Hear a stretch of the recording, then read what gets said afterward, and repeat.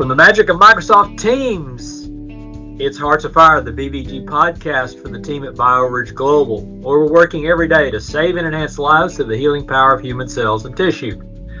I'm this week's special guest host, David King with the East Texas Twang, and our guest is Jose Garcia.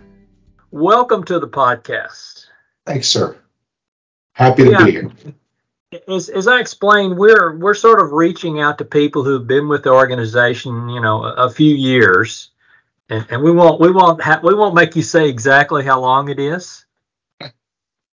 Yeah, I've been here quite some time. As a matter of fact, I was looking at my date here. So on the 27th of July, it'll be 30 years.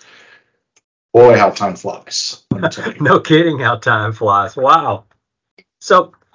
So take us back those the 30 years, and how did you wind up here?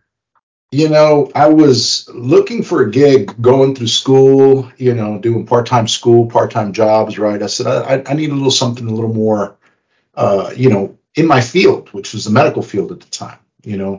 I was working I wanted to be a nurse. That's what I wanted to be back in the day.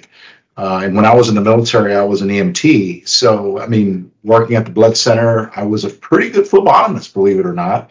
And that's what I wanted to do. But they said, well, maybe you could work in the lab. And I said, all right, I'll give that a shot. So I started working in the lab, thought I'd be here maybe a year, 6 months. Boy, was I wrong, So, yep, there you go. That's how it started, working in the component lab. In the component lab. And since then, how many different jobs have you done? Have you lost count? Yeah, I have. From there, I've done just about everything you could do in a blood center. I've worked in the component lab. I was a donor recruiter for a certain point in time, right? Then I started up the accessioning lab. When it first started, we never had an accessioning laboratory. And then I was one of the first people to manage that. I went back to run the component lab and the accessioning lab, and eventually product management. So I ran hospital services, the component lab, the accessioning laboratory, and then I got into hospital development, right, and bringing on business for that aspect and helping with some of the marketing for the organization.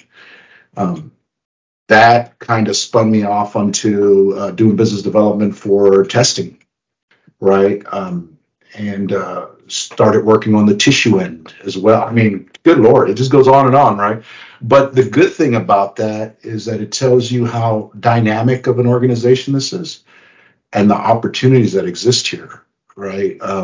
So if you're willing to put in the time and the effort to learn, the growth potential is there. Oh, it sounds like that's the absolute truth. The way you've worked your way through all of this up to your current position. Correct. Yeah. So, and it's, now in this role, being able to work and ensure that, the dollars continue to flow to support our life-saving mission, very, very important, right? Although we are a nonprofit, that is a tax designation, right? So we do have to make money to pay salaries and flush toilets and turn on the lights, right? That's a lot of things that people don't understand. But that goes hand in hand with what we do. So we provide that good service for folks that are in the medical field, right? With healthcare, and now more recently we've gotten into regenerative medicine with advanced therapies, right? So that's yet another chapter that I'm looking to embrace here, because I got words coming out of my mouth, David, that I didn't even know existed 6 months ago. So that's the cool part about this thing, right? So continuing to learn, the ability to continue to learn, and that's what's really driven me. Opportunities to leave, yeah, I've had them, but there's always something that keeps me here, and I've really enjoyed it. Yeah, I think a lot of people get in here and whatever they're doing, and in your case, in everything that you're doing, yeah, you find the mission. You sort of figure out what we're doing. We're saving lives here, and you've just applied that in so many different ways. It sounds like to me. Yeah, and that's always been at the core of really what I started doing this for. And it's just wild to think back on it, on how it evolved, right, on its own. So that's always been very, very important, and I'm glad to continue to do it every single day. Take us back 30 years, and how many people were working here then? I mean, and what was the sort of the setup like 30 years ago? Probably no more than 100 and change, if that, right? Everybody knew everybody. I mean, you could walk down the hall and you knew who everybody was. I walked into the office last week and I ran into no few than maybe 15 people, and I had no idea who they were, right? I mean, I was like, who are these people? And that's just in the main building. I mean, in the donor pavilion, I could definitely tell you I would hardly know anybody up there, with the exception of maybe a handful of people. But that's amazing that now we've gone to 700 plus, from 100 and 100 and change, right? So it's amazing the growth that we've seen. Yeah, it really is, and we've been looking back and doing historical research, and that growth really started almost from the beginning. It seems Right. like the idea of a blood bank was very popular. It was popular with the hospitals because they were tired of having blood banks apparently. Correct. And Absolutely. and we have found we believe that Joe Garcia was our Yeah, first employee. You knew Joe, right? I did. I worked for him. I knew him well. I actually knew him very, very well. He actually hired me with my first job. He was my boss at that point in time. So Joe good guy. he wore a lot of hats, didn't he, through the years? He did, and you at that stage of our business where we were as a blood center, as an organization, everybody had to wear a lot of hats. You had no choice. You absolutely had no choice. You had to come in the morning. You were facing either a quality challenge, or maybe it was a production challenge, or it was a marketing challenge. I mean, you didn't know what you were going to do. That's what made it so interesting and fun to work here. It was always something different, right? But yeah, he was one of the first ones. Joe Garcia, good guy, very good Yeah, guy. yeah. I've asked some other people who've been here a while, and they said the main issue with Joe is that they ran out of ways to honor his tenure because he'd been here longer than anybody else. Oh yeah, yeah. He was the original guy. He was one of the original guys. Started back when we had a building on San Pedro, believe it or not, and that was even before the McCullough building, which is now DBT Labs, right? So I mean, it's a long, long time ago. The fact that I even know that is kind of freaking me out a little bit. Yeah, You yeah, actually lived it. I've had to research it. yeah. Wild. Yeah, it's too So wild. the other person I want to ask about from our history is Dr. Kalman. Oh yeah. And of course, Dr. Kalman was here for 30 years, and it was just the growth was just phenomenal in the time he was in charge. What was he like?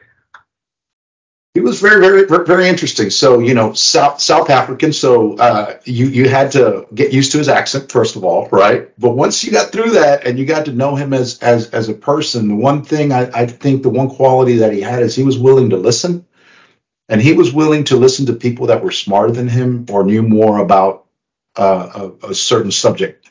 Uh, and with those things, I think he really set, um, you know, those foundational components that we have today for growth, and where we are. And ever since then, we've had a bevy of leaders come through. But if he wouldn't have had the wherewithal to listen to some of the folks like our chairman emeritus, Mike Krieger, right? Wow, amazing guy. Without him listening to some folks like that, I don't think we would have been where we are today. I mean, Atlanta certainly would have never materialized. I'll tell you that much. We never would have spun off Qualtex. We never, I think, would have gone on this journey to found BioBridge, right?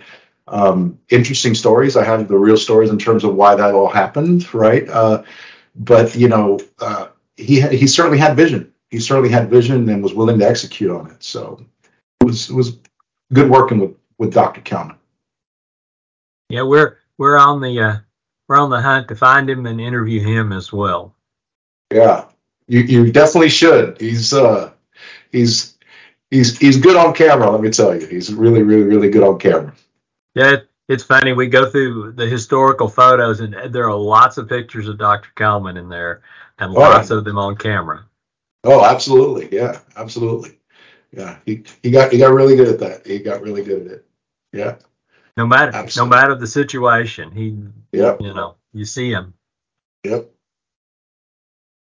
So tell us just a little bit about yourself, Jose. What do you do when you're not making things happen for the organization? Well, I spend a lot of time with my family. Having an adult son and two teenagers, it takes up a lot of time, right? Getting all that done. Also, I play guitar in my downtime. I've been playing since I was 13, right? I don't play as much now as I used to, right? But I mean, I still have the opportunity to, get them out and have some fun. And really just kind of enjoy, being with friends and family. That's really what I find to be one of the most important things. Not taking time for granted and ensuring that, you're with those that mean the most to you. Yeah, really, that's important. I know as hard as you work and as much as you're out and about, that it really is important to have that focus, isn't it? It is, and having that connection and being able to do the little things, right? It's the little things that count for me, right? Those little moments that you really don't think about. Those are the ones that are important, and those are the ones that I treasure. All right, well, great. Well, thank you very much for taking a few minutes to visit with us. Sure. It's always a pleasure to see you, even if it's just on the screen. David, thank you. I appreciate it. Executive producers of the Hearts of Fire podcast are Adrian Mendoza and Jay Pajinski. Our producer is Heather Hughes. Our director is Angelica Sandoval, with technical assistance from Matt Flores. The Hearts of Fire logo was designed by Roberto Esquivel. If you have an idea for the Hearts of Fire podcast, a suggestion, if you want to be on here with the East Texas Twang or whoever, please email us heartsoffire@bioridgeglobal.org. Thanks for listening.